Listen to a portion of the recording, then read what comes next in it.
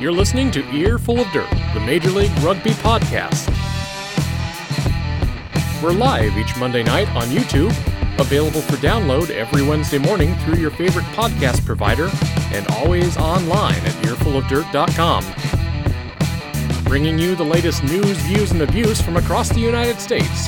Here's your hosts. And we're live. Welcome to Earful of Dirt, the Major League Rugby podcast. Thank you so much for joining us. I'm Corey Munson, coming to you live from Iowa. I'm joined, as always, by Aaron Castro down in Arizona and Liam Madigan-Freed in Houston. Josh Redland is behind the scenes moderating comment section, so be sure to hit him up with any questions, comments, or thoughts you got during the show. So, guys, how was your week? Complete trash. Liam's fucking fresh out of college, so fuck him. But school is great. I always like school, but just finished a freaking midterm, and this is the greatest thing. This is the greatest idea that I've ever come up with. So professors, instead of saying until midnight of a Friday, how about we just do 2 a.m. of the Saturday? Because at some point there's going to be one student that's still writing until 2 a.m. that Saturday morning, just trying to bang it out and get their midterm in. And taking a final. So got that done. So we've got a little bit of runway for a while. This week is a full-on break from college and just some work stuff. So, but the weekend was also trash, but we'll get into that. It was just a pile, wasn't it? Yeah. Well, dude, I would give anything to be back in school right now because I'm just staring down the barrel of the fact that I'm going to work until I'm 60 or 70 or 90 or 120 years old. Who knows how medical science will be by then, but I'm never going to get to retire, and this is just how my life is going to be. But the fact is that I'm working in rugby, and that's cool. It's way better than working construction or bartending, both of which I've had to do. So, you know about going until you're 100 or something? Yeah. So I go to the grocery store out here because it's, octogenarian central at some point in the winter. And you know who's running the cash register? Freaking Grandpa Joe or Grandma Annie at the grocery. So that's what I got to look forward to, because I'm sure I will never retire either, and I will move on out of rugby and out of something else and be working at the grocery store. Oh yeah, dude, you're the wrong side of Gen X, man. I'm afraid you're just as screwed as I am. So I don't know. He's in law school right now, and he is seriously involved with another lawyer. So I feel like you guys might be able to retire at 55. I think she might try to. Now she's got some astronomical goals that she'll be accomplishing. So maybe for all intents and purposes, since I'm sort of working in sports now, she'll be the one that really works in sports and become a general counsel of a sports franchise. I'm not gonna lie, dude. I'm counting on nuclear war to pay off. Come on, dude. Cthulhu 2020. Why choose the lesser evil? Am I right? I just assume I'm just going to go ahead and count on Bernie Sanders getting elected and just getting rid of all my debt for me in the future. I think it'll be great. It doesn't work that way, but okay.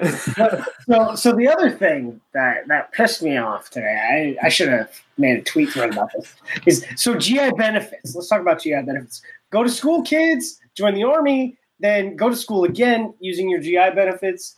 And I call ASU today, and I was like, you guys have all this paperwork. Let's just get this done so the comptroller can get their pound of flesh and I can get some extra money for my pocket. So at first, the first kid, obviously someone in work study working with veterans that are less competent was like, oh, we have everything.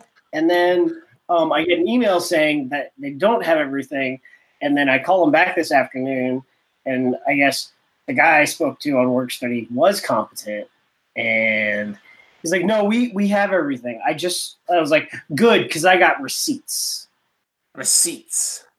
You're like me on my taxes. I'm like, you owe me money. I got receipts. All right. So this week on Receipts Podcast, we are the Major League Rugby podcast. We are Earful of Dirt. We follow Major League Rugby, the professional rugby union here in the United States. This is our chance to look at the issues, talk through them, hear from the league, players, and team leadership, and to check in with our friends from across the U.S. rugby scene. With all that said, Aaron, you're going to fill us in on what we got coming up this week. Well, has anyone checked the reviews?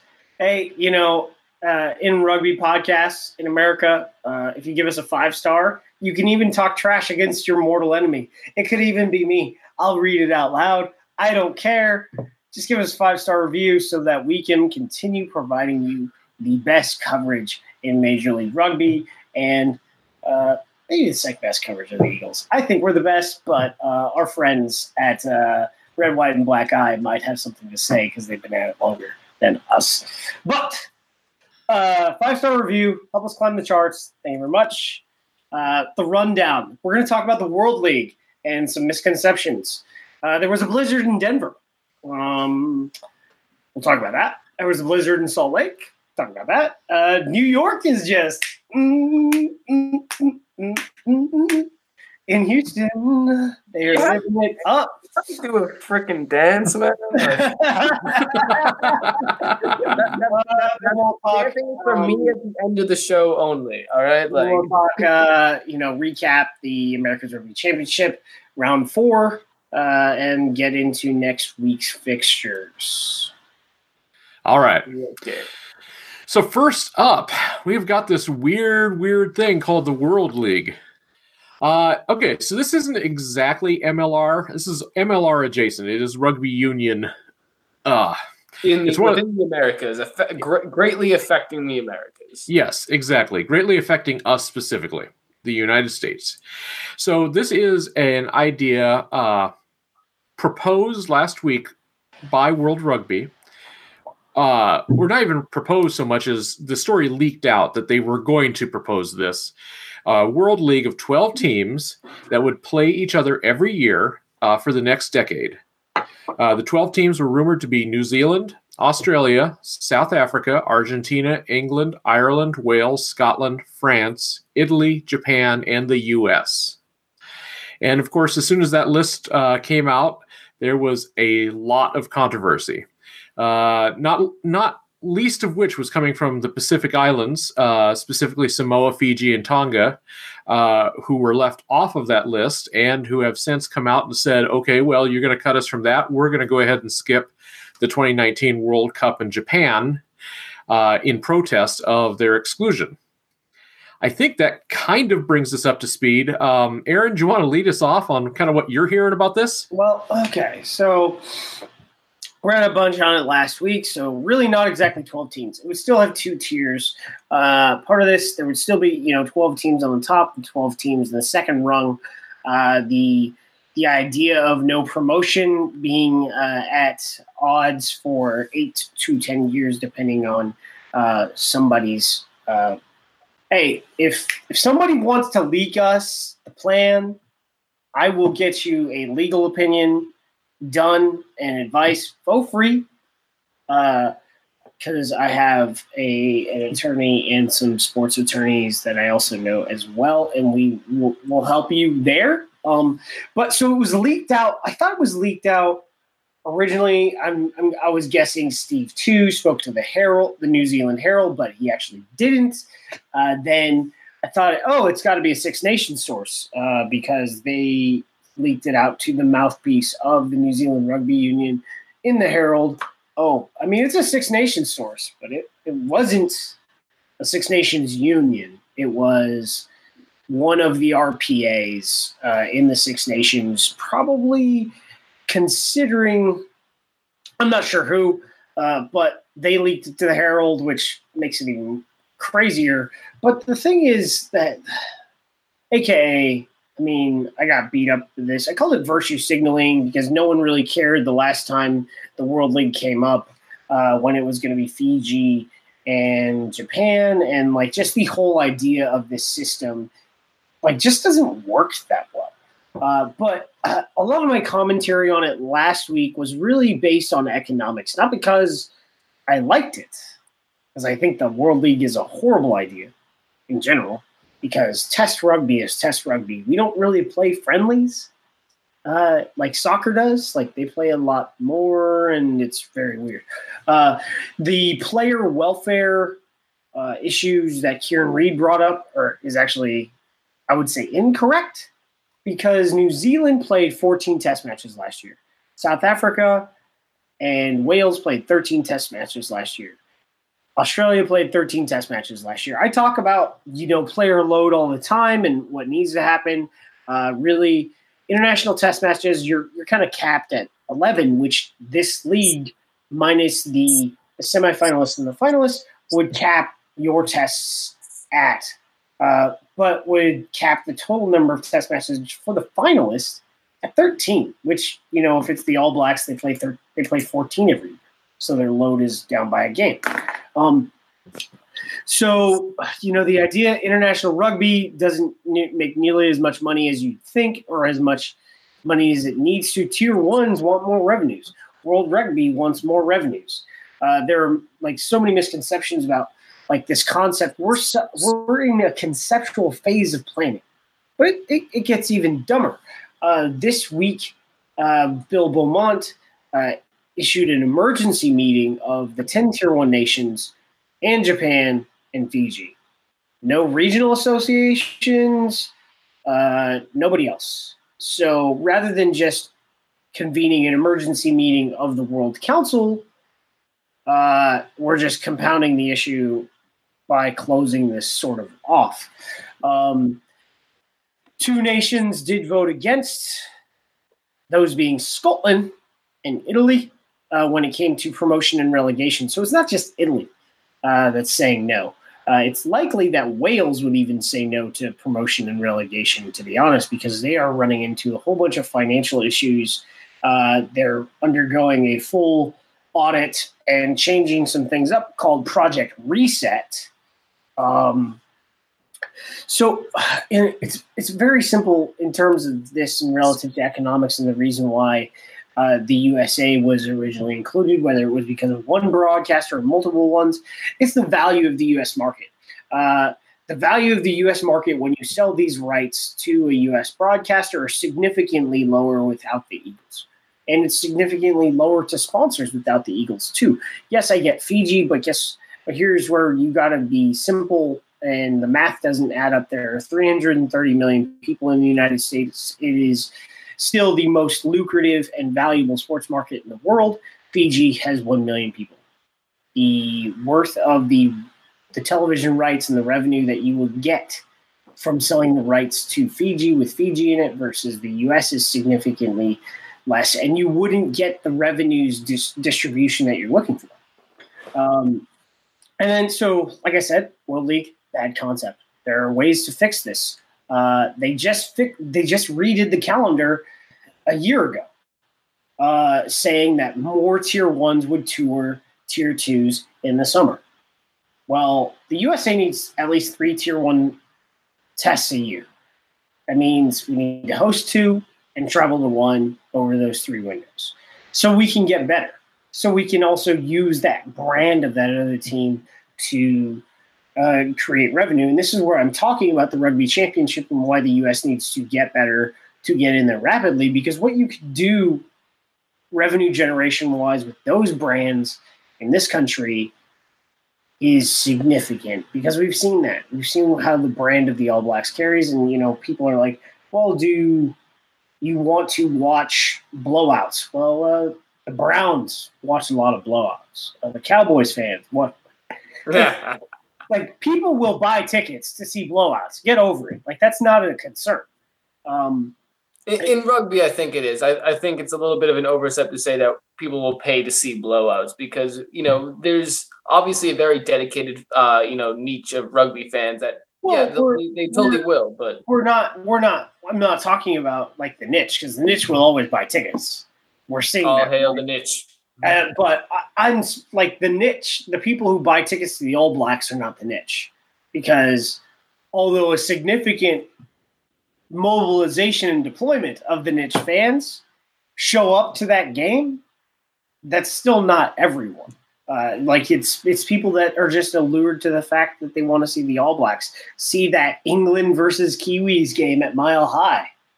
People thought they were going to see the All Blacks and not a rugby league game. The reason why economically I'm not in support of this. Like, to be honest, my position has not changed, but I was taking not the devil's advocate position on social media, but more the economic argument as a way of facilitating the conversation and understanding where the idea of having the U.S. in it came from. And that is, this will transform. If the U.S. was included, it would transform what we can do. It would more than double our budget. And Liam, I noticed in your notes, $14 million per year price tag. It's not a price tag. That's how much we would get just from TV revenue. That's the distribution per country in the top rung of the World League, which is insane. As far as being a Southern Hemisphere concept and a cash grab, I really don't have sympathy for these tier ones that are just making money hand over fist. Well, not every one of them is. The rand is weak, so South Africa is struggling. Australia is, dealing with developmental problems. But New Zealand has $50 million so $34 million US dollars in the bank. They have a war chest of their own. They're not giving Fiji tests. They're not inviting Samoa. They're not inviting Tonga. They're not being a good shepherd, not a Samaritan, but a good shepherd of their region. So why should we care? Part of this is I'm about mine, but does this actually develop rugby more? Well, I understand the point of what World Rugby is trying to do. They need to make more money more often so that they can increase development grants to tier 2 and tier 3 countries. And here's part of the economic. So guess who pays the salary of Gary Gold? Shoot, tell me. World Rugby. Guess who pays the salary of Mike Ford in Germany? I'm guessing World Rugby. World Rugby. Guess who pays Kingsley Jones's salary in Canada? Me. No, World Rugby. World Rugby. So you get where I'm going, right? World Rugby is financing so many of these unions, as a percentage compared to Fiji, Samoa, or Tonga. Our high performance grants aren't funding our union. They're funding our high performance programs, and member fees fund the rest of the union operations. Whereas in Fiji, Samoa, and Tonga, World Rugby funds everything. They fund the Drua, their flights in the NRC to Australia. So, when it comes to this, some nations will never become tier 1 nations because they will never be able to generate the revenue required to achieve said status. They can be tier 1 on the field, but the revenue required to support a tier 1 program is going to be truncated by the population you have. Samoa has a population of 130,000. Tonga has a population of 100,000. And it just is what it is. And those unions are immensely corrupt. I can appoint you tomorrow as the union president if I was the prime minister of Samoa, and all my brothers and all that stuff, because that's what's going on right now. They're all on the take. So instead of most of the money from World Rugby going to, the high performance programs, it's being skimmed off the top. And that's you can find the facts on Google. The Prime Minister of Samoa is currently the president of the Samoan Rugby Union, and he has appointed about half his family to different posts within the union. So there you go. Yeah, a lot of bullshit, but it is what it is. That was comprehensive. Liam, what do you think? Well, goddamn, I don't know what to think after Aaron just gave that whole spiel. My main concerns, obviously, were with as Aaron said, the level of competitiveness that the USA would be able to put forth. We're only 2 years into the into the institution of Major League Rugby, and we're just now getting a whole a larger scale pool of players with a lot of professional minutes in order to develop their skills. But kind of like Aaron said, are people going to want to see blowouts 35-42-7 against nations like Ireland and New Zealand? The other half, though, is that we would get to see nations like New Zealand and Ireland play each other just a little bit more. So there's the potential for some really good games within this concept of the World League. It's just some of the logistics, both financial, and in terms of, fitness, I guess you could say, that are going to be speed bumps, and we're going to have to look forward to farther down the road. Very good. You guys have any other last-minute thoughts on this one? All right. Let's talk some MLR, if you guys are good with that. That is a thing, isn't it? Major League Rugby was on the pitch all weekend long. Well, at least Saturday between 8 p.m. and 9 p.m. Central Time. Yeah, all the games were stacked up this weekend. It was kind of weird, and 2 out of the 3 games were played in whiteout conditions. So it was an interesting weekend of rugby. All right, whiteout conditions is a bit of a stretch, man. Like, have you ever been in whiteout conditions? Like, I've played rugby in deeper snow than that before. Back in Vermont too. Like, that's not whiteout. Okay. So my job here is to introduce the pieces and be very dramatic with it. Whiteout conditions. Oh my God, I saw a polar bear in Utah. They had a polar bear propping for the Utah Warriors. Can you believe this? And they still lost. Turns out John Sullivan was a polar bear. That's why he got that yellow. It was just... So one of those whiteout games, not really, was Raptors versus Arrows in Glendale, and that was a kind of a one-sided affair. Glendale did win that one, and my score ran off on me. It was like, what was it, 22-0? 22-0. 22-0 Raptors, and yeah. Josh, you were at that game. Josh Fredland, our friendly neighborhood comment administrator. I saw your pictures up on the website. And by the way, go to earfulofdirt.com right now to check out those photos. There's about 20 of them up there. They are fantastic. Josh, tell us about the game. It was cold. It was went back and looked at the temperatures, about 9 degrees at kickoff, 7 by the end of the game. I wasn't cold. Maybe it was just because I was bundled up and I was actually on the pitch, which is kind of lower down than the stands are. Toronto really couldn't get any momentum in this game. I mean, they controlled the scrum, but the Raptors controlled the field position. I believe they had 2/3 of the possession in this game. The Raptors definitely were able to hang on to the ball more. That may be because they actually practice outside. And if you look at some of the pictures I took, you could see the Toronto players clenching their fists, trying to keep their hands warm. So that may have had some effect. The Raptors kicking game definitely helped them in this game, forcing the Arrows onto their back foot a lot. The elements definitely played a factor. I don't believe Toronto had I couldn't see any effect of the altitude on them. Bad part for me was driving home when I couldn't see the lanes on the highway, and we were like Talladega going 5 wide at some points. Now, would you say that the conditions on their field were nearing whiteout? I wouldn't say on the field, but they were on the drive home. Okay. I'll take it. I did forget to mention that for those of us not... Straws, Corey. I get that you're from Iowa. Straws of hay are quite common in your area, but you're grasping at them nonetheless. I forgot to mention in the intro that for those of us not in Glendale for the game, there was a lot of issues with the stream. This is the first one that was broadcast exclusively on Denver's NBC affiliate and on their website.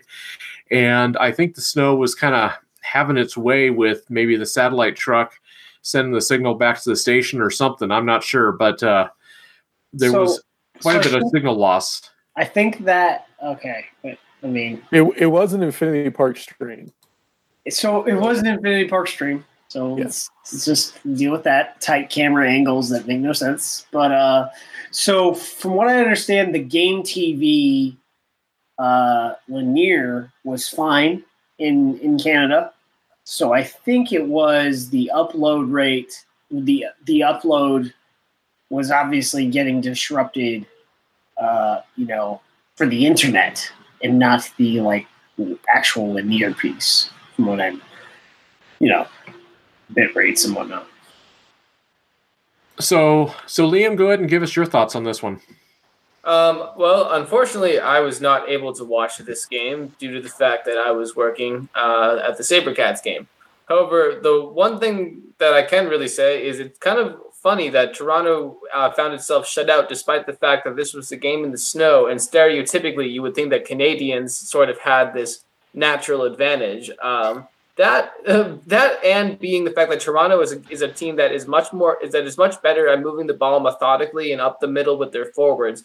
So you would think that in a game where ball movement on the outside is the thing that's most greatly impeded, that a team that's more oriented with their forwards would have an easier time. However, Toronto was missing a few players due to the ARC that could have affected their chemistry. So is the Raptors.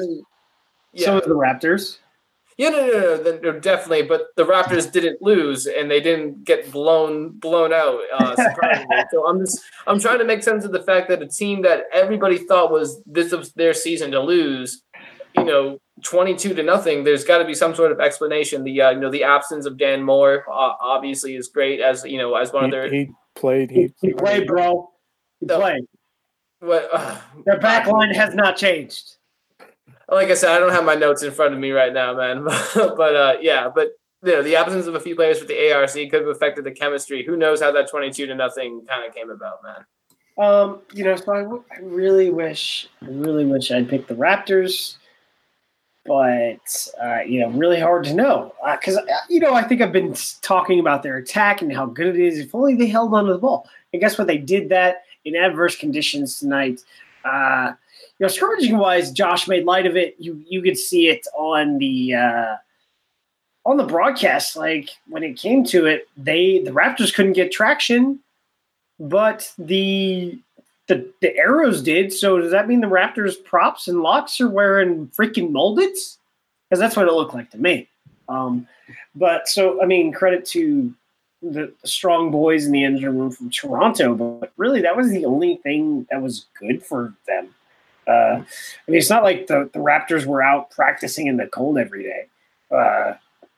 The conditions affected both teams. Who wants to suffer for a couple of hours just to train? But it really wasn't that cold leading into, Friday when it just decided to dump. Brian Ray, I know you're going to listen to this, so I do have to mention from our call today, yes, you were correct. It was not, as I said, 34 degrees. I saw it somewhere. I know, I read it. Maybe that was the Utah temperature, because even though it was still coming down in Utah, it actually wasn't that cold.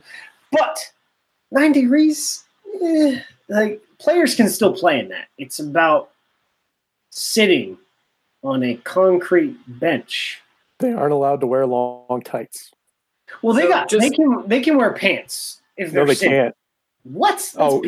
If they're sitting, sorry. No, they can't wear. They can't. Men cannot wear tights. Women can. So, not tights. They're not allowed to wear tights. They can wear women have a rule that allows them to wear leggings. Tights are not as thick and not as structurally strong. Something, but female players have a rule because they demanded it. So, men, you know what I gotta say? Go get your own rule. Go get them leggings, because everyone plays like they played in snow, last year in the Premiership. Who cares? But, as I was saying, adverse conditions for both teams. But when it comes to what the Raptors were able to do, you've seen what they've been doing with Denishan, with Takato Simpson, with Atamalifa.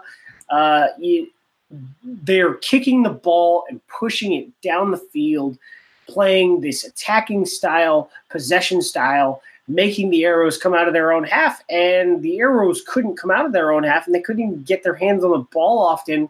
But you look at just the possession. The Raptors had, I think it was like 61% of the possession, and they had they've averaged over 1,000 meters made per game. In this game, they had, I think it was 960, which is really more impressive. The score line was 22-0, and the amount of tackles the Arrows had to make, I think it was 230. I need to do the math on that. But it was a lot of tackles, which really shows you that to get that the amount of tackles that the Arrows had to make versus the amount of meters that the Raptors gained, they were very efficient, and they were just running all over the Arrows. I know some of our friends in the North maybe throw this game out, but I don't think that's smart, because I think Raptors, like I've been saying earlier, they would wake up and they would start holding on the ball.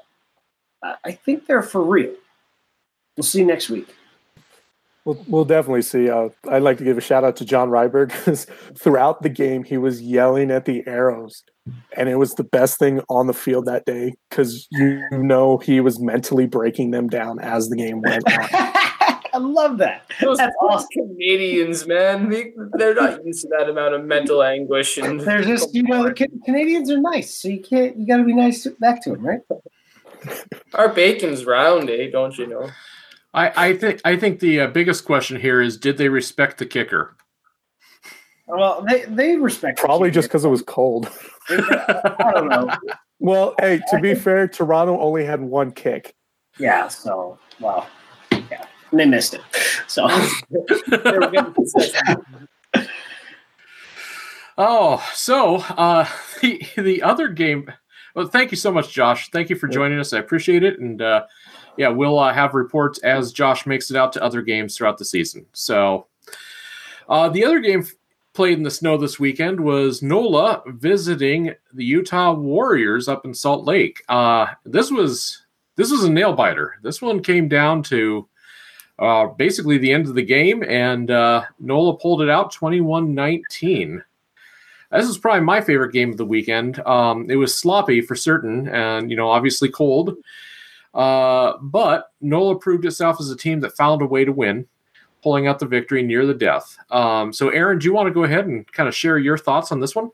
Yep, let's go. Utah, I think they're starting to hum along. We saw what they were able to do originally in the first half against the Raptors last week or 2 weeks ago. But credit to NOLA's defense. This is the lowest amount of points they conceded all season.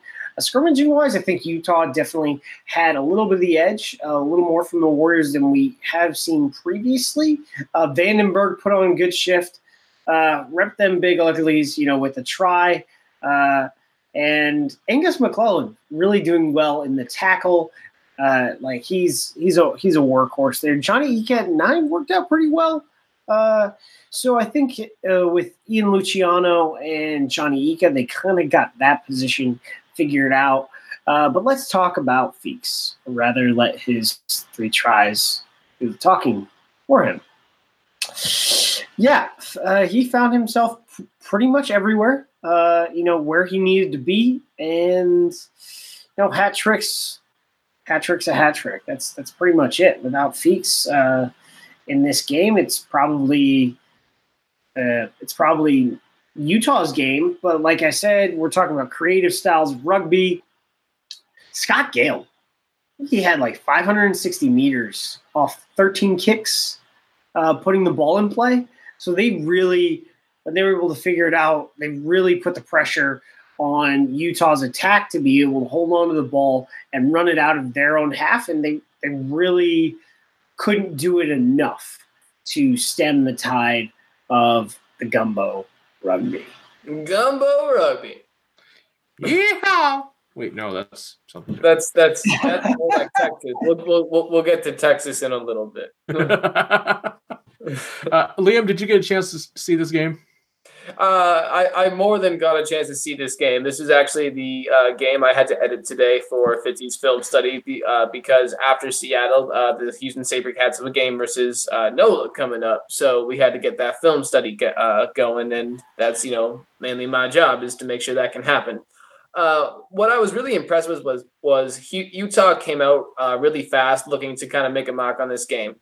They got up 7-0 within, I think, the first 7 minutes of the game. Correct me if I'm wrong. They were able to do an efficient couple of phases inside the 22, and they were eventually able to break NOLA's defensive line. I'm pretty sure they got up to 14-3, at their highest, putting NOLA at their highest deficit of the game. However, what I was really impressed with was NOLA's ability to have, more than decent line speed, all throughout. And that's really one of the big ways they were able to break through Utah's otherwise pretty stout defense. Definitely shout out to Blewett, to Feeks, JP Eloff himself. There was a lot of phases of a lot of kicking volleys going back and forth in this game, which makes editing, the film even kind of harder because you have to kind of divide it up by defense and attack, and you have to keep on cutting defense, attack. It kind of sucks. So shout out to the fullbacks of this game for making my job harder, but at the same time, it was really cool to see this true battle of territory. Neither side wanted to put full faith in the passing game because of the conditions and because of the likelihood that some fingers were going to be frozen. But on that note, huge, big ups to both the scrum halves in these games. Especially Holden Younger. He had some really, really good passes out of the ruck. I think I only saw one pass into the ground from him throughout the entire game. Other than that, he was able to efficiently and pretty accurately distribute the ball to his playmakers. And I think that's a big reason why NOLA's offense was able to get going the way it was. Just like I said, Feeks, and like you said, Aaron, Feeks was all over the grounds on that day. Big ups to him as a playmaker. We hadn't really heard his name all that much this season, so hopefully it's something that we're going to be hearing a lot more going forward. Well, one place you will hear his name is on the list of the Player of the Week for MLR. He got the first place this week, so good for him. And I think well earned. NOLA really are having a special season. It's going to be neat to see if they can carry it through to the end. So we'll talk some more about that in questions. One thing I do want to say though is I feel like the last 2 weeks we haven't talked about Vainikolo at all, despite the fact that he's one of the most exciting players in Major League Rugby. Every time this guy has touched the ball, he has one of the most effective first steps in the league. His meters per carry. The last time I did the math last week was at over 6 meters per carry on the season, and I think it only went up after this past game. So last week 2 weeks ago against the Glendale, he had a really good first half. Second half, everyone on the Warriors kind of just tanked. Everybody kind of disappeared, but you can't deny though. I would say in this game, in this game, he wasn't look at the stat sheet. He's on the stat sheet. When especially in rugby, when a player is really invisible, they're everything's a 0. Whereas sometimes you can watch it, you can be scouting a game and see a player. It doesn't they don't pop to you, but that's sometimes I guess the best person I will talk about like this is Dominique Bailey. Dominique Bailey for Austin really doesn't do a lot on offense, but I think he might be the leader in tackles in the league right now. So, rugby has a lot of different rugby has a lot of different work rate categories. So, I get it. Tries are everything, but when it comes to putting in meters, Feitu, I think he didn't have a great game. He had a good game. He always has a good game. It's really hard for him to not have a good game, if that makes sense. So, when he's humming, sort of, I guess the best way to put it is when Kalinisau is just humming as a distributor, the things are going really well for the SaberCats. When Feitu is making every step and even, tossing the ball around, Utah wins games. He didn't really do it this game. He didn't have a bad game individually. No, most definitely not. But So the last game of the weekend, we've lovingly dubbed in the script here, Houston, we have a problem. fuck off, Corey. Yeah. So Rooney traveled to Houston, face off against the SaberCats, and came away with a 35-8 victory. I guess, in my opinion, this game was never really in doubt. I felt like Rugby United New York scored early, and they just kind of kept scoring, and Houston just never really was able to get anything going for themselves. So, Liam, did you have any thoughts you wanted to share right off the top, or?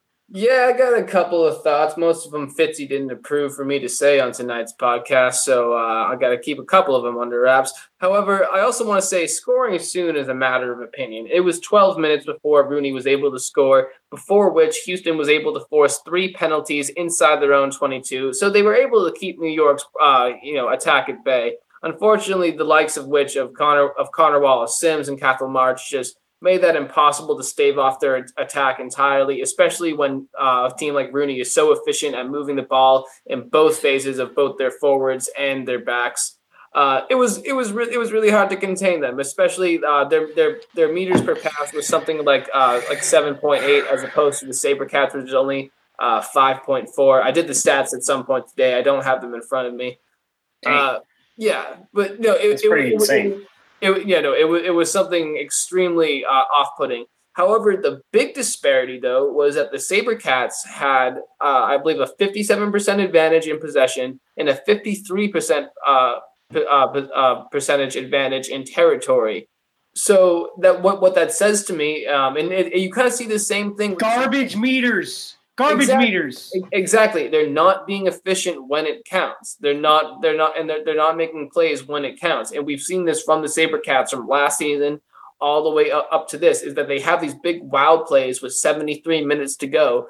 At one point, Malachi Esdale had a 30-meter run, only to try to offload it to one of his teammates to have it knocked on. Complete bonehead move, that completely nullified what was otherwise good couple of phases to give Malachi Esdale the opportunity for the line break.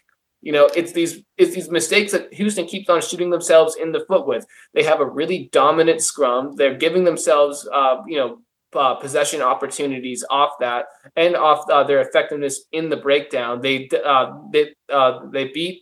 were able to beat Rooney in breakdowns 1 and ball stolen within the breakdown throughout this game as well.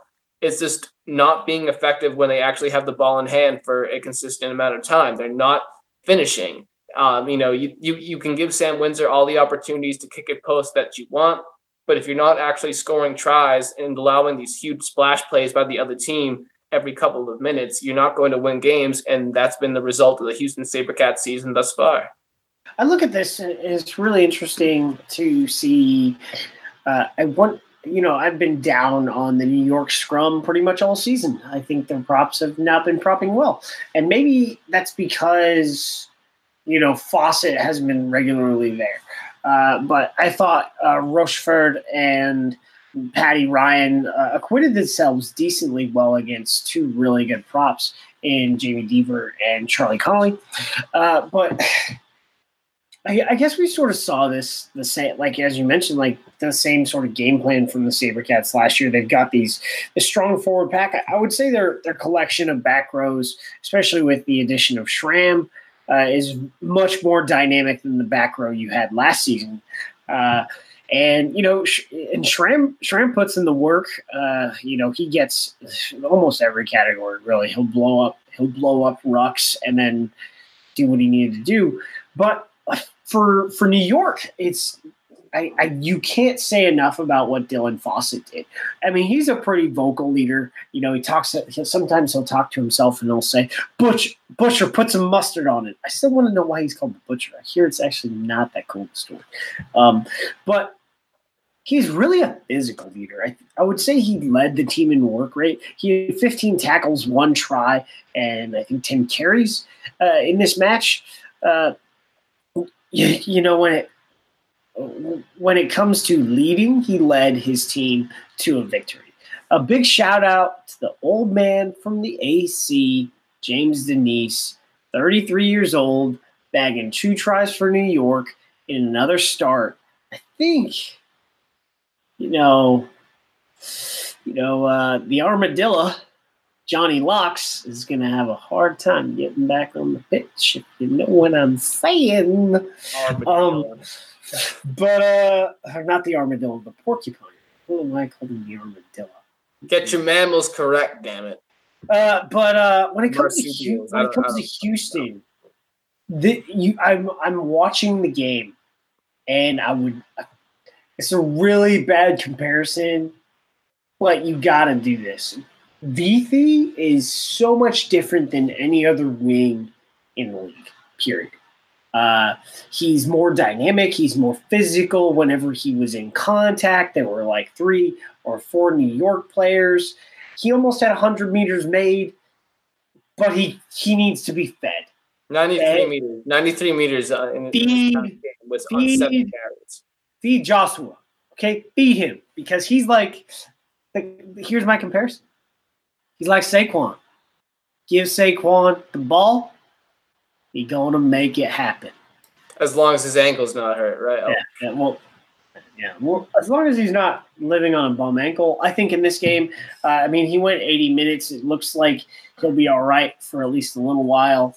But I think if you can use him and get him to score, it will help lift the SaberCats. But that's not to say that, that's the only thing that the SaberCats have, because they can execute an attack. I just was watching the game, and I'm like, just give him the ball. Give him the ball, please. Well, here's the thing, though, is, first, I just want to say I love Joshua Vithi. The dude is the first one to say hello to me at practice, like every single day. We have this thing where every time we see each other, we bula, which is hello in Fijian, and whether it's hello or goodbye, we're shouting it at each other. That being said, sometimes Josh can get a little bit overzealous, especially inside the 22, looking for the score. I find that Josh is a lot more effective between the 22s, out in the open field in terms of gaining ground. Then you have people like Connor Mills and as Malachi Esdale, who are a lot more powerful in terms of their first and second step with the ball in hand, who I think are a lot more effective at actually punching the ball in. Or if you're really on the try line, giving it to the forwards who are so effective down there in Houston. Like I said, Josh, for as talented as he is, sometimes, making that last attempt over the try line is not his strongest suit, as opposed to some of the other players. So yeah, definitely give the ball to Josh more. But there's so much talent on that back line between Esdale, Kalinisau, Joshua, and Pangilinan that, the ball can be recycled to all of those guys and be just as effective as with one guy. Fair enough. So the last game we want to hit on over the weekend was our ARC game. USA faced off against Uruguay in Seattle. Yeah, how did that go, guys? That did not go great. I would like to point out that I was the only one that actually predicted a U.S. loss on that one, so you're welcome. Fuck you, Corey. U.S. fell to Uruguay. Bent, dude. Back your boys. At least just pick them by 1, man. Yeah, at least I picked the SaberCats for 3 weeks in a row to begin the season, and I was, at least a little delusional, man. Fucking just stand by the USA. Jeez. You guys don't know me. No. You don't know my life. Gosh. Go back and eat some corn. Yeah. So the final score is 32-25 to Uruguay. Read through the recap, since that's what we do, since it's on Flow and I can't watch it. Seems like, honestly, the loss can be laid squarely at the feet of the U.S. handling errors and penalties. I know, Aaron, you had the chance to watch this one. What the hell happened in Seattle? So Chance Wangleski comes up with an injury pretty late in the day on Saturday, and Olive Khalifi. he was asked, I think, like 5 hours before the match, like whatever the form is that the union has to submit to get players released. They were like,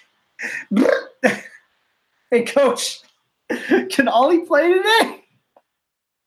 So Olive wasn't supposed to be on the bench for the USA. Originally, they got it wrong in the broadcast. He was wearing the bench at number 17. And David Ayounu, who plays for Stade Toulouse in France, took the starting role for Chance Wengleski. When it comes to our scrum, we got better this week, even though our type 5, another late change, still kind of experimental. It performed really well when it came to scrummaging, when it came to running. But our set piece let us down as much as it helped us. Joe Tafete, he scored a hat trick. Like, he is now the leading try scorer for all front rows in the world at the international level, and will not, the record may end up getting. He's, I think, 16, so 18. So he's played 21 test matches and he has 18 tries. Keith Wood, the Raging Potato, is who he surpassed. And Keith Wood was the standard for run in, score in front rows. So that says a lot about that record, because it's in 30 years or something like that. I spoke to Gary Gold today during press availability. When it came to this, I want to say that Gary Gold and Blaine Scully, probably our team to a greater extent, they're leaders. And they understand a concept from a shout out to Jocko Willink, who wrote this book. It's called Extreme Ownership. They owned this. They're like, we didn't do it, because I asked about the game plan. You know what they want to play: possession, attacking rugby, puts in the chip and chase, and make other teams play out of their own half, while also putting themselves in position to grab that ball and score points from the gap. And it didn't work. And he's like, Gary said they didn't execute the game plan well, which is why we had so many problems. And the biggest thing is for him is to understand going forward is how to make the adjustments. But here's the other thing that we had. Penalties hurt us. Pally DeLuca, dude, go away. When it comes to international refs, I'm telling you, tier 2s, countries are getting the shaft when it comes to the standard of referee. I know I shouldn't be doing this and going after a referee. I'm not, dude. You're probably a great guy. You're just not. You're not ready for this, because I saw on the scrum, which I really didn't think our scrum was the problem. You just saw Uruguayan props just yanking that thing down, and no penalties being called for that. So, and that's a big discussion we have amongst front rows is, do refs really need to know how to ref a scrum? And it seems that they really don't, which is cool, because the SaberCats and really Texas rugby in general with Scott Green, they talk to the preeminent scrum coaches in the country, in this case, both Justin Fitzpatrick and Darren Morris, and they do collaborative professional development so that referees can understand how to ref a scrum very well. But still, even though we committed penalties, we were either committing penalties or just coughing up the ball. And one of the things that was really hard to watch was our transition defense. When we did put the ball down to take advantage of a gap and we were unable to come up with the ball, we then had no transition defense and gave up 3 easy tries. When this roster came out for Uruguay, I knew it was going to be a tough match. And yes, I'm still eating crow on my statement about us having outgrown the ARC. One of the things that Gary said is, we're a performance-based organization, so it is better to get these lumps in now so that we can fix them. Because they've had the hard conversations this weekend already. Players get evaluated at every single position. Like they've had these discussions and what to improve upon. And it shows the resilience and the maturity of a squad to respond to adversity like this. And Blaine said it best is like, we just have to be leaders, every single one of us on the pitch, and understand what we're doing wrong and be better about it. I guess we talked about handling errors a little bit, but turnovers. We'll read that. They played like the Glendale Raptors of like the first couple of weeks of the season because they just coughed up the ball a lot. But at the end of the day, even then, when you count the missed kicks, the missed conversions and missed penalties that we had, probably shouldn't have missed those penalties. We were still in position to win this thing, which sucks a lot. I'm sure the boys, they're hurting, but they'll be all right. This is every team, even the All Blacks, has a bad run of form, and the pressure was different than, a couple of years ago. We went on a 10-2 run, or 10-1-2, or 10-1 run in test matches. And 9-1 run in test matches and 10-1-1, or 10-2 total when you include non-test matches against Argentina 15 and the New Zealand Maori in 2018. So we were coming into this. The pressure was different. Everyone had our back in this competition, wanting to take our scalp. And, Los Teros did it. So it's about bouncing back. Liam, did you have any thoughts on this one? I wasn't able to catch this game in full. However, obviously I was disappointed by the result. And as Aaron said, there was a lot of deficiencies in this game, according to a lot of the write-ups that I read, most specifically with turnovers and penalties. So obviously disappointing, but kind of like how we said, every team has this run of bad form, and right now it's just looking like a three-peat is not going to be in the cards for the United States this time around. Well, that's true. This has also impacted our ranking on the World Rugby charts, hasn't it, Aaron? Yeah, we've now dropped to 15th, and but the cool thing about this weekend, guess what? What is it? Because we dropped, we can now take ranking points from Canada, which we couldn't previously because of where we were ranked. I guess that's called a silver lining, if there has to be one. All right. Well, it is almost 10 o'clock, so we're in extra innings already. Let's go ahead and go through our guesses from last week and see how it stacked up. And you guys are good as usual with me just reading through them. Go right ahead, man. So first game was the Rooney at Houston. We all three had Rooney winning this one. Aaron said by 8. Liam said by 7. I said by 20. The final score was 35-8. Okay, we had the next one was Toronto at Raptors. We all got this one wrong. We all said Toronto was going to win. Aaron said by 7, Liam said by 12, and I said by 5. It turned out to be 22-0 for the Raptors. Well, shit. Then we had NOLA at Utah. And this is the squeaker. Aaron said that NOLA would win by 5. Liam had NOLA by 10, and I had NOLA by 10. Turned out they won by 2, 21-19.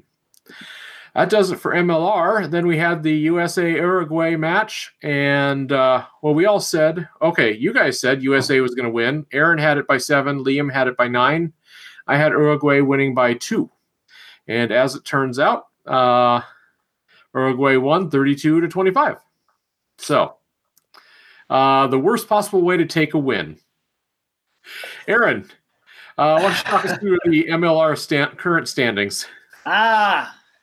Gumbo Rugby back on top with 3 points. Well, actually, no, 5 points, right? Yeah. Gain from this one. No, that's incorrect. Screw me.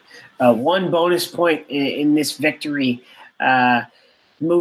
taking 21 tournament points, and then San Diego at second with 18. Seawolves Idle at third with 16. And then the Raptors ascending to fourth. Wow. New York continues their little march up. They are now 3-1 with 13 points on the table, but at fifth. Toronto drops again to sixth, and they have 12 points. Utah, they've got 7 points on the table. They're 1-2-1, and then SaberCats. They're still above Austin right now. They've got 6 tournament. What do fucking do? They've got 6 table points, and then Austin is adrift. And I think Austin travels. We'll find out in this preview.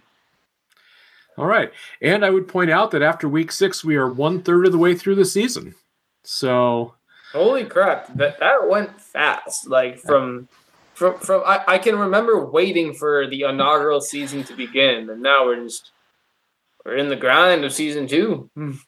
It's crazy. It's good stuff, though. Oh, yeah. I think every so often you do have to take a step back real quick and just remember it is freaking awesome that we get to watch professional level rugby in the United States every single weekend for an extended period of time. Mm-hmm. I don't know. It's pretty. I'll tell you what. It's fantastic. All right. Going into week 7, here's what we got. We have got on Friday night, Rooney traveling to Utah. That's at 9 p.m. Eastern on ESPN+. Saturday at 9 p.m., we have got Austin at Glendale, and that's on Glendale's NBC partner, news9.com. Sunday, we have got... hello. We're supposed to give scores here. Yeah, well, I'm going to run us through the schedule, and then we'll go back and hit the scores. Oh, man. Thanks, Dad. Sunday, we have got SaberCats at Seattle. It's an 8 p.m. start on ESPN+, and the game of the week starts at 10:30 p.m. Eastern, and that's Toronto at San Diego.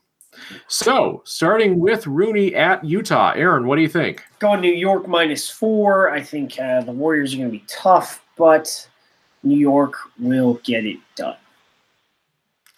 Liam? I cannot exactly remember what I put on the rundown, but I'm going to go -14. That sounds about right. Yeah, I'm going to go Rooney -14. I think the strength of that backline is going to carry them over Utah's otherwise pretty stout defense. Well, and I'm thinking that Utah has been showing some success, especially at home. So I'm still going to say Rooney wins, but I'm only going to give him 2 points.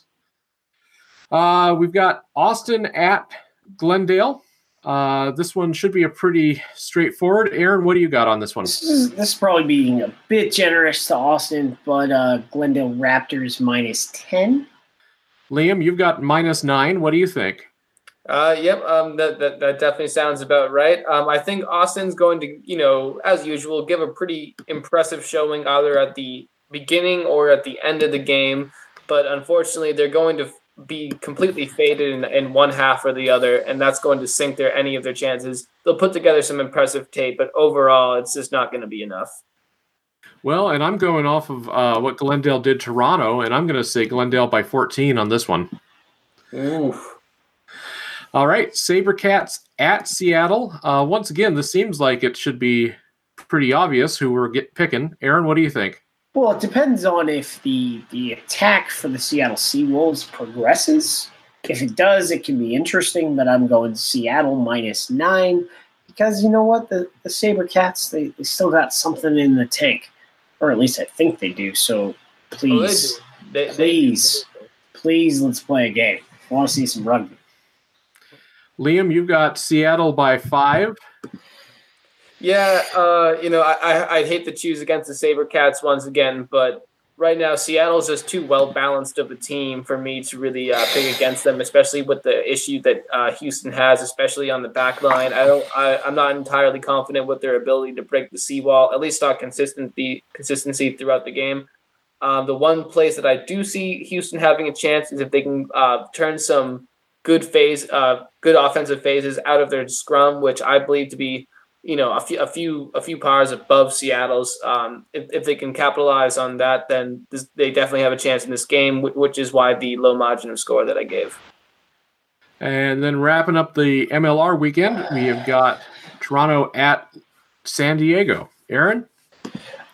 This is where I think it's going to be different. So I'm going San Diego in the heat, right? San Diego -10. I think they're going to be too much. They've got a creative attack. Their scrum is probably the best in the league right now. They're rested, so they'll have some guys from injury back. It's probably not going to be nice, but Toronto's got some pride, so I'm not giving it too much to the Legion. Liam, you've got San Diego by 3 down. Yeah, I think Toronto's going to try to bounce back in this one. They still have a pretty good forward-oriented attack, but just like Seattle versus Houston, I think San Diego is a really well-balanced team. They're going to be able to exploit the weaknesses that Toronto has, especially on defense on the outside, especially going along the touchline. I think we're going to see a really big game from a lot of people. In San Diego, they have the people to be versatile and, exploit Toronto where it counts. Yeah. And then I'm going to go with San Diego by 10 on this one just because I like what San Diego's been showing and I don't like what Arrows have been bringing. So I guess we'll see what happens. And then we also have the Can-Am match. Can't miss that. We got U.S. versus Canada, and this is the second match being held in Seattle. It's a Canada home game. Yes, it's technically a Canadian home game, but it is being played in the U.S. I don't know. Anyway, it is Friday night, March 8th at 10 p.m. Eastern on Flow Rugby. Aaron, what's your prediction for this one? I forgot it was Friday. Ugh. It's bounce back performance by the Eagles, sticking with -6 here. However, the Iceman. The reason why I call him the Iceman is because when Phil Mack looks at you, your blood freezes. He's just got these eyes that pierce you. It's kind of interesting. But the Iceman has been called up, so Philly Mack is going to be leading the Canadian national team in this match. I think they needed him most of the ARC, and the reason why some of their results turned out the way they did is because Kingsley was trying to experiment, develop depth, incompetent sort of things to say, to be honest, when you're this close to a World Cup, when you're trying to do what Gary Gold is doing, which is play the most consistent roster you can as long as the clubs are willing to release players. And, it's I think they're going to score a lot of points on both ends, but I think the Eagles' defense and pride is going to overcome what Les Rouges got in the tank. Liam, you've got USA by 7. What are your thoughts? I think USA is going to be looking for a bounce back. We have a lot more playmakers on the outside that I think are more effective with the ball in hand. So I'm just going to go with my gut on this one with USA. Okay. And I'm going to go with US as well. In spite of my prediction last week, I'm going to say US on this one. However, I'm only going to give them 3 points. I'm going to say they win by 3, and that's just because in rivalry games, stats get thrown out the window. It doesn't matter. You're playing for pride, and you're playing for national pride, especially with the border countries like this. So, well, the trophy that is contested in the Can-Am series is one of the coolest rugby trophies, not named the Webb Ellis Cup. So it's definitely worth playing for. All right, so that does it for our schedule. Thank you, guys. You feeling like a speed round of questions from Bob? Yeah, most of these can be done. very fast, so let's do it. Okay, here we go. Start your engines. Questions from Bob. This comes from our partners over at Reddit. And just be sure to visit the page reddit.com/r/mlrugby each week to participate, or hit us up on Twitter. We usually post something there too. Okay, first question. Colin45.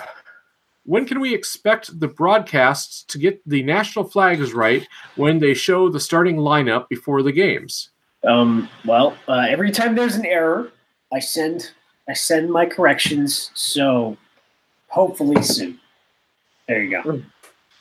Yeah, I'm gonna go with Aaron on this one. Hopefully soon. It's just something you got to give people time to get right. It's USA and rugby, man. Nothing's gonna be perfect. It's embarrassing. Well, I mean, think about this. Like, on the highest, or maybe not highest, but what I would have hoped the most expensive production last weekend, which should have been, maybe it wasn't, USA versus Canada. They said the graphic when Will Hooley was kicking said Will McGee. So if the highest paid production of a game over the weekend can't get it done, and it's a national team game, that shows you the bumps and bruises we are facing in American rugby on broadcast right now. At the end of the day, we're still just people trying to do our best. All right. Greetings, ADM. What is the proper plural form of try? And will someone tell the Rooney social media people? Tries. So, okay. Tries? Yeah. Lightning round. TRYS if it's one player. TRIES if it's multiple players. All right. Wow. Oh, that's what John meant. Okay. Learn something new. Like, talking about like cactuses versus cacti, like try-eye? Three try-eye? You play that with a die or a dice? Fuck off, mate. This one comes from Twitter. Bill Beck at the Benjamin Rush. Is Nola going to the championship? Oh, is Nola going to win the championship by 20? Too low? They'll score more than 20 points, but I don't know about by 20. Whoever's been looking into NOLA playoff tickets, I would say definitely start buying them now while they're cheap. We'll talk about the championship maybe in a few weeks. We'll see how Seattle and Rooney are doing in their playoff pursuit. But, no, not the most insane thing. Yeah. Okay, the tallest gnome. Why is Vancouver not in the mix for 2020? Because Seattle. I don't know. I know some things, but it requires some whiskey in a corner of a bar. If people get their things together, Vancouver is a market MLR wants, but I have no idea. All right. Say Knee asks, are the gorgeous rugby lines at Starfire going to be permanent? Or will the stadium revert to the rugby soccer combo after the ARC tests? In my Jamarcus Russell impression. Please. You didn't find the blue lines just super stylish and fun? No, I didn't, man. And honestly, Starfire is too nice of a stadium. They pack that stadium week after week. I would love to see them just to keep the field as nice as possible and pertinent to rugby. I get that they have a soccer or something team that plays there every now and again, but yeah. It just takes a hose, man. Water soluble paint. Like, it's not a big deal. I don't know why we've been fighting this fight so long. Do you want to go out and work with a hose in Seattle weather right now? Freaking winter, man. They pay people for that. For that job. They pay people for that. $15 an hour, Seattle minimum wage, baby. Let's go. I used to work maintenance at my college, and I had to do stuff like that. And despite the fact that they paid me, it still sucked. Conky 2195. how is MLR as a league doing financially, and how are the clubs doing financially? Private company. Don't know. I suspect the teams with sponsorships are doing better than the teams without sponsorships. That I can guess.